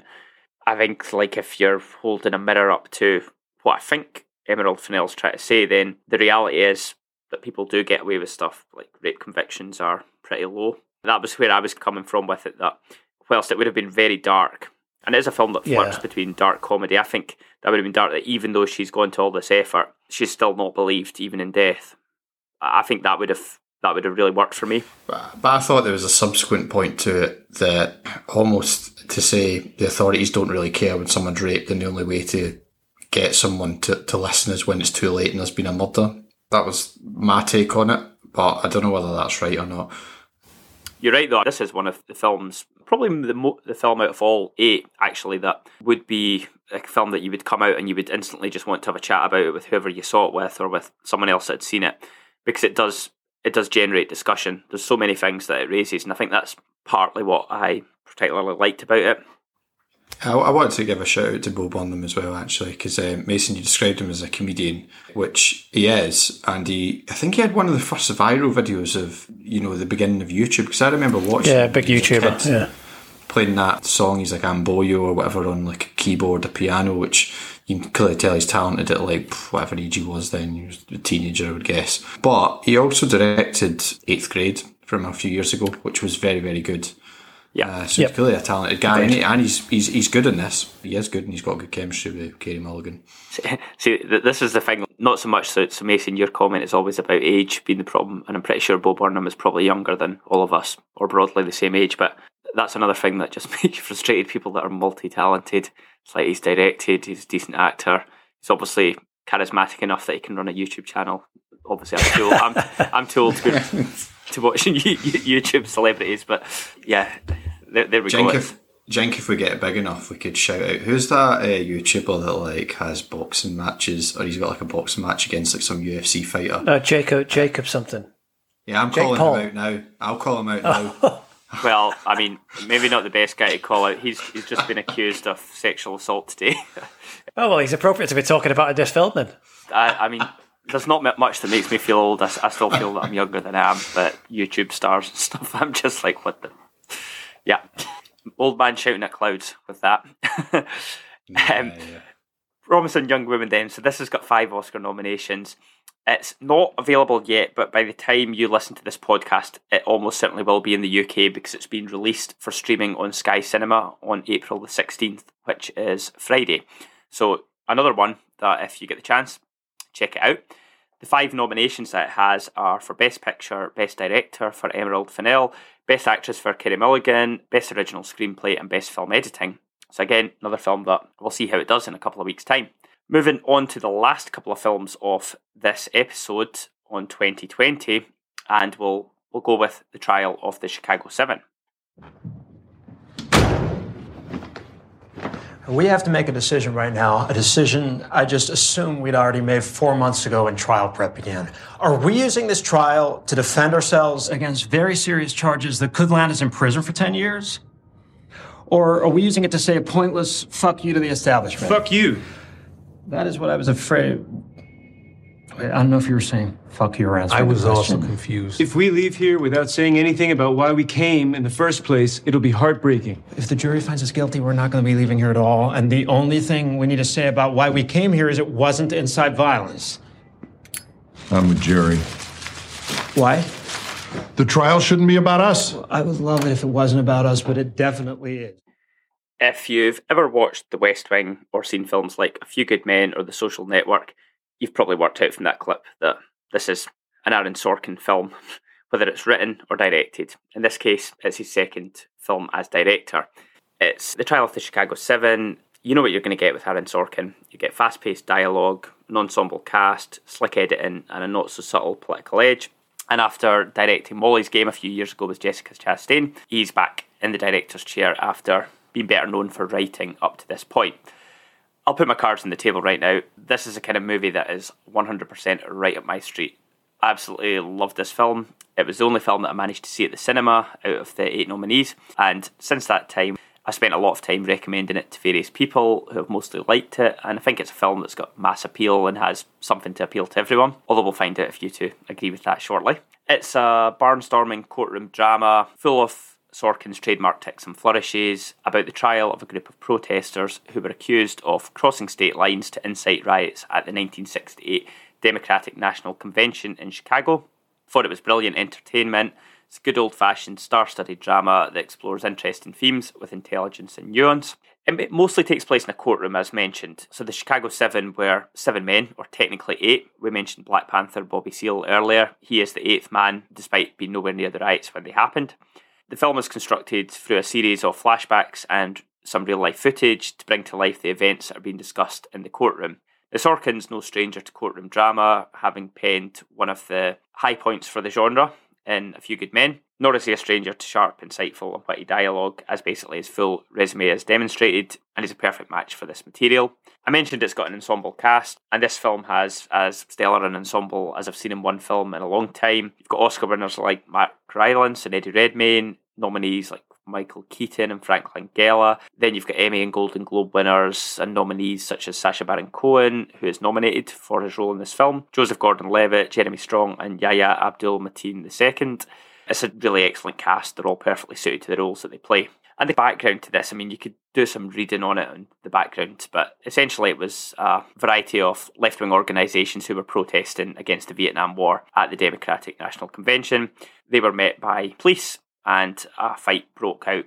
One of those groups had batons, riot gear and tear gas. The other group didn't. It probably doesn't take a genius to work out which was which.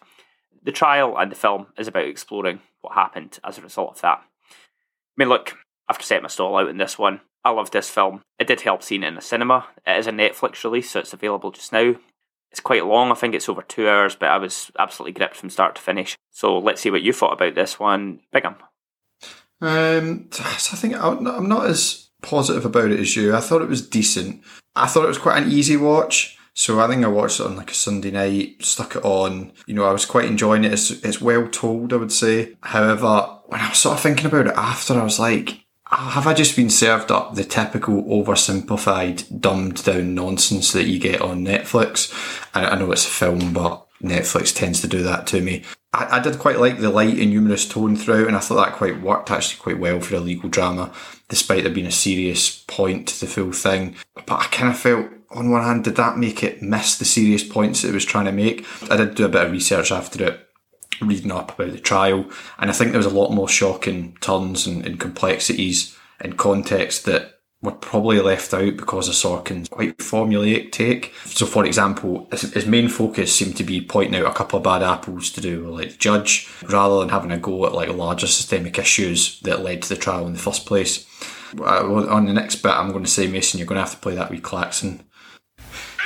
There we go. There we go. So I don't know if this is much of a spoiler because it's a historical event, but we've got to speak about the ending here. So the part at the end where they go to closing statements and you get, I think it's Eddie Redmayne's character, I can't remember off the top of my head, and he starts listing out the names of the soldiers who died in Vietnam. By the way, he omits the Vietnamese names, which was something that Tom Hayden read out in real life, albeit he didn't read this as a closing statement, he read this during the trial.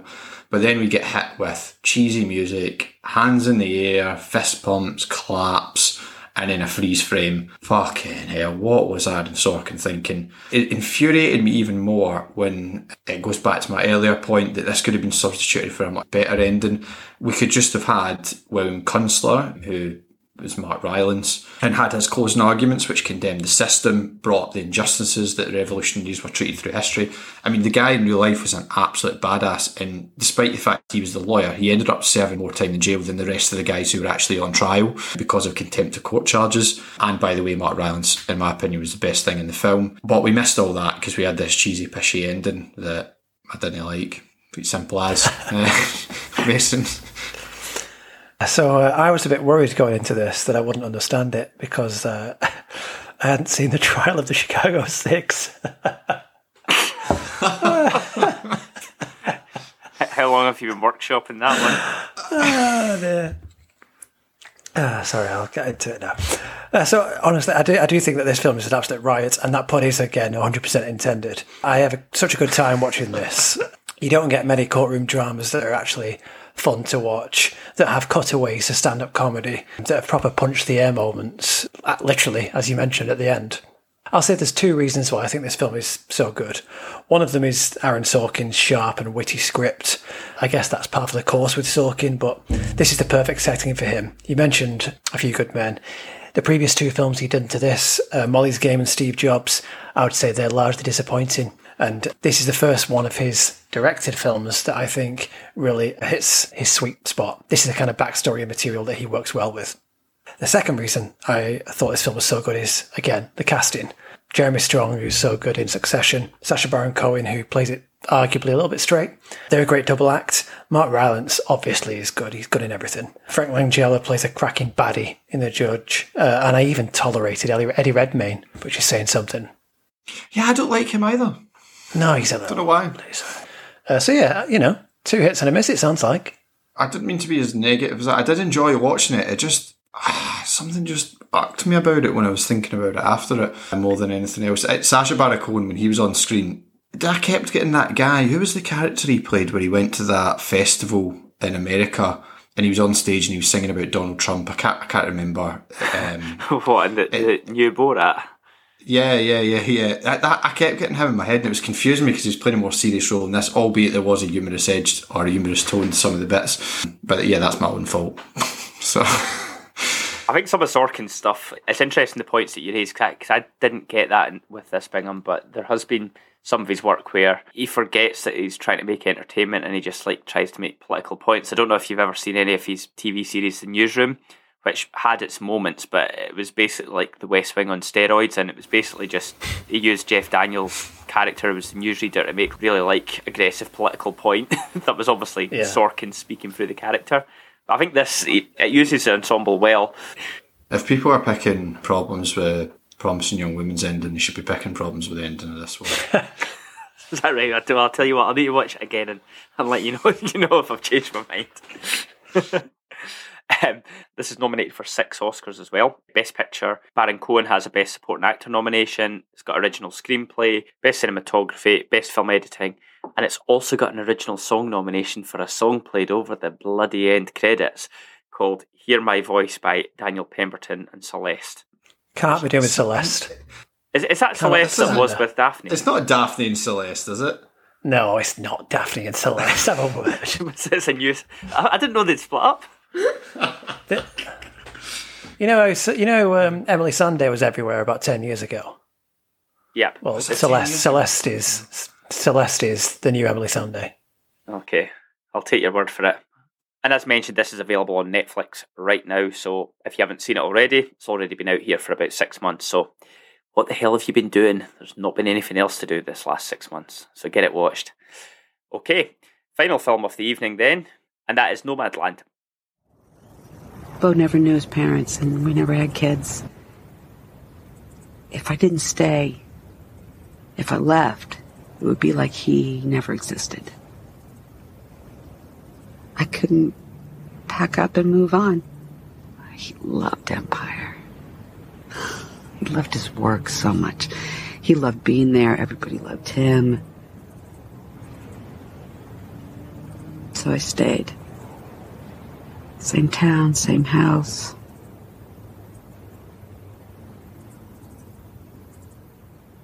It's like my dad used to say, what's remembered lives. I maybe spent too much of my life just remembering. So, unless you've been living on Mars, stuck your head into that dusty ground, you'll be consumed by the hype of Nomadland. It's got nominations galore, numerous award wins, and is hotly tipped to sweep up here, hence it's the last film that we're covering. It's quite a unique film. It is based on a book of the same name under the direction of Chloe Zhao, who over the last 5 years and her 2 other films has carved out a bit of a reputation as a masterful independent filmmaker. So Nomadland in itself is a bleak road movie about the dispossessed, left behind in modern American West in Nevada. The kind of people with those who've been chewed up, spat out by the American capitalist machine, and ultimately they become outcasts as they live an unmaterialistic life, a bit like new age hippies in their mobile homes. Now, I did say it's a bit of a unique film, and the reason for that really is that it rests in the film's form. It's a kind of docu-fiction, I think, if that's a phrase that's well known, I don't know. It's got a non-narrative style, and that's loosely, and bloody slowly I may add, unfolds as we follow Fern, played by Frances McDormand, as she meanders about Nevada after choosing this lifestyle after losing everything in the Great Recession. Fern is in effect the backbone of the film, and she randomly interacts with characters who are themselves semi-fictional, so they're played by real nomads rather than actors, and they share, I guess, almost real life versions of their life stories, and that helps to guide the script.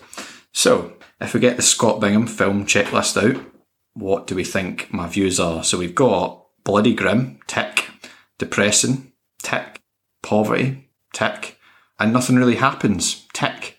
So you'd think I'd love this one. Well, you'd be wrong. I found this incredibly dull and boring. I know I always rabbit on about films where nothing really happens and say I love them, but clearly stuff does happen in those films. They tend to be stories about characters, relationships, struggles, feelings, dreams.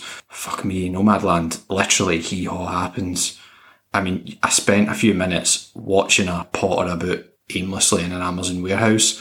Come on. I think one of the main issues for me is, so the events which have happened to Fern have already happened outside of the film. She's already made her life choice. She's already went to follow the nomadic lifestyle. So it's almost like a coming of age film flipped on its head. I just didn't have anything to grab onto. It's just a ton of scenes of Fern doing everyday things. There's an odd story with a smelly modern day hippie going on about it. We then cut to that bit. She then pisses around for a bit, drives to a new car park and meets someone else who says something else. On the plus side, it is beautifully shot, and there are some really powerful moments due to the inherent sadness in some of the stories from those real life, if you like, characters, particularly Swanky and Bob as well.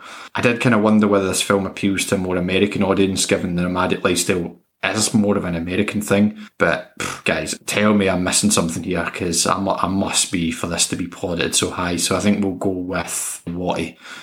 Yeah, I like this film a lot. I understand what you've said about it. It is a film where not a huge amount happens. It's essentially a series of simple encounters that Fern has with the different people she comes across on her journey, some more consequential than others, where the characters philosophise about life and how they fit into it. I thought most of those scenes were quite moving. I thought it was quite profound, the way that they just discussed how their lives had panned out, what the future held, and where they were. And it's a hard film to describe because it is quite simple in terms of how it's constructed. It's not any kind of big scenes. It doesn't build to any dramatic crescendos. There's one character that she meets who's the only other known actor in the film, and you expect it to go in a certain direction, and maybe it does, maybe it doesn't. But I like that it defies your expectations. To your point about like it joining after she's made that decision, I think it is very subtly a film about grief, and that comes out in the conversation that she has with Bob Wells' character, who is a real life nomad who plays himself. It's about grief not just for her husband who's passed away, but grief for the life that she had and a life that's no longer there. There's a bit at the beginning where it talks about a town called Empire in Nevada, which is a real life town, or was a real life town, where there was one industry. Everybody that lived in the town worked in that local industry, and the industry shut down, so people were you're basically left in a place with no industry. It's not something that you can really relate to in UK terms because everything's quite compact and close together. But in the vastness of America, I think it comes across more. I think I really got into her head. This is someone who's built a life with her husband over a number of years. They've built a life with friends and family, and that's just gone. And how do you cope with that? It's very quiet and subtle how it plays that out. And I think Frances McDormand, I can't imagine anyone else in the role. It's a very unshowy performance is probably the best way to put it. From my perspective, I've always found myself drawn to films about people who choose to live a life that I don't think I would ever be bold enough to try and live myself. And I thought it drew out the appeal in a way of leaving everything behind and starting afresh without forgetting the negatives of it. A film that actually reminded me of a little bit was Into the Wild, a film from just over 10 years ago. The main character in that is a bit stupid, but you can buy into the romanticism of it all. But anyway, I've kind of rambled on enough about this. I really, really like this film. I bought into it completely, and I was fully engrossed in it. Scott Pilgrim. Oh, I said Scott Pilgrim then. Because the reason I've got your name wrong because I'm so pissed off with you. What are you talking about? This film is a masterpiece, and I don't say that lightly. When this film finished, I just thought, wow. For me, this should win Best Film, Best Director, Best Actress, Best Cinematography. It should even win Best Score, which outrageously isn't even eligible for. I think this film is balm for the soul. I usually write notes when I'm watching a film for this podcast, and I hardly wrote a thing during this because I was so swept up in Frances McDormand's portrayal. I think she's an absolute marvel in this. From the very first scene, when she's packing up a storage unit and she cries into her husband's jacket, I was invested. There's so much of the film that's just her inside her RV, and you've obviously mentioned that as a criticism, but for me, that's where you find out the most about her. I could tell what she was thinking, what she was going through, how she was transitioning to this new life. I love the incidental conversations that she has with people that she bumps into. They all have depth and meaning. I also loved, and you mentioned this, but that most of the other characters are real life nomads. The cinematography in this film is absolutely stunning. Every scene seems to have been shot either at sunset or sunrise, which means that you get these amazing colour palettes and you get vistas that you only get in America, shots into the wilderness. It finishes on a poignant shot as well, which I really liked. The score, honestly, as soon as this film ended, the first thing I did was to go on Amazon and try and buy it. Maybe I was corrupted by watching her having such a lovely time in an Amazon warehouse, which is maybe the one sticking point of this film. But the album, the reason that the score isn't eligible is because it's an existing piece by a composer called Ludovico Einaudi. And I see what you think of this, Bingham. He spent a week walking through the forest, and at the end of every day, he would go back to his little hut in the forest and he would write piano music. And he's released 7 albums, 1 per day of his visit. So I was trying to buy the Nomadland soundtrack, but unfortunately, to buy the whole thing, you've got to buy 7 friggin' albums. So, I really loved it, but I've not spent 150 quid on 7 vinyls, mate.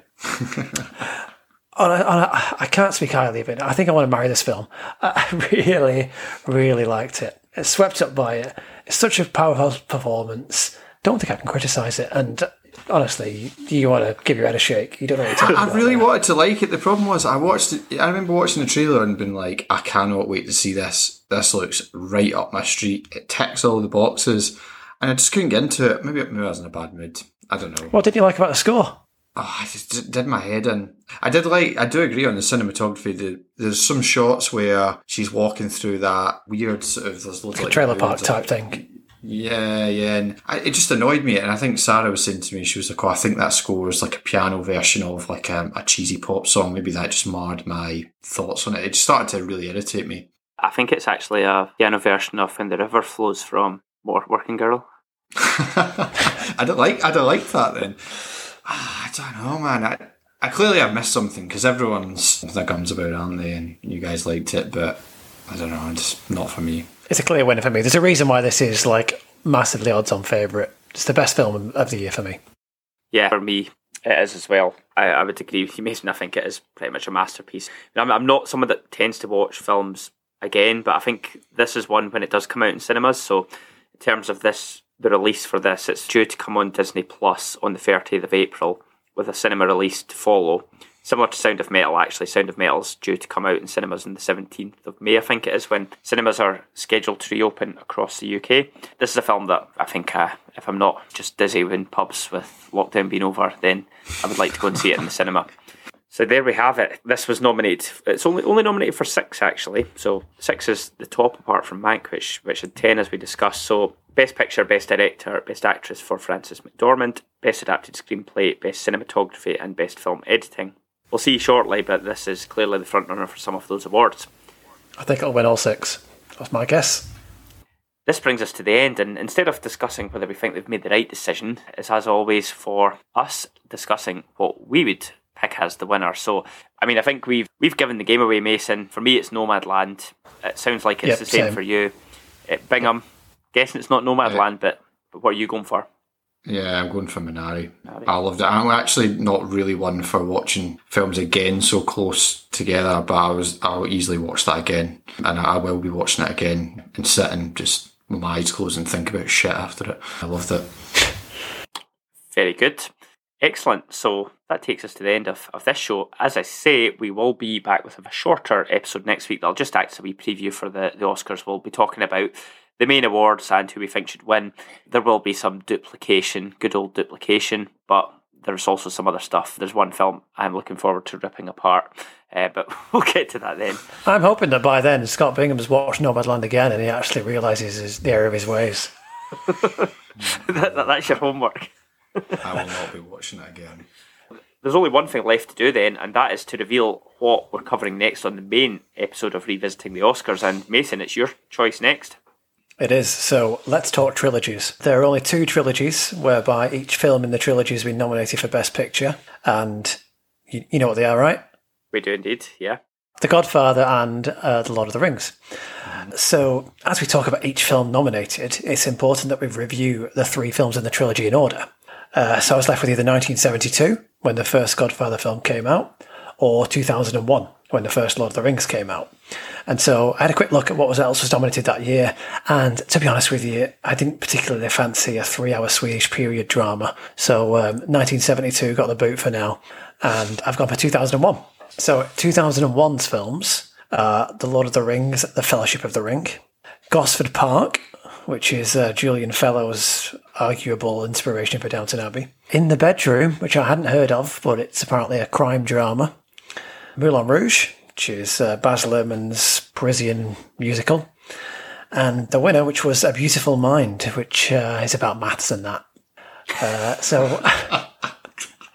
I already see when you've mentioned those films, Mason, already thinking of some of the stuff that we've talked about in the tropes. A Beautiful Mind has lots of people writing numbers on walls. That's big time. We've got Moulin Rouge, which is a musical, so right up Bingham Street, clearly. And what was the one that you mentioned second? Oh, Gosford Park. It's our old friend Robert Altman. Yeah. Oh, is it a Robert Altman? I think it might be his last film. He died shortly after that, I believe. think that was after he was made to watch Nashville again. I like Nashville. I'm looking forward to talking about that again. So yeah, we're back to a nice 5 films as well. So you don't have to cram 10 or 18 as we have done the last couple of months.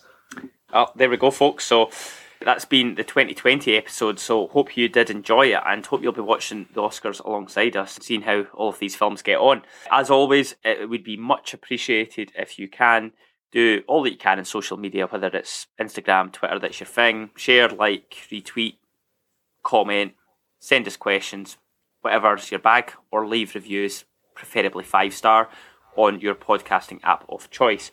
But thanks, as always, for listening. It'll be goodbye from me. Bye-bye. Cheers, see ya. See ya. But if they follow you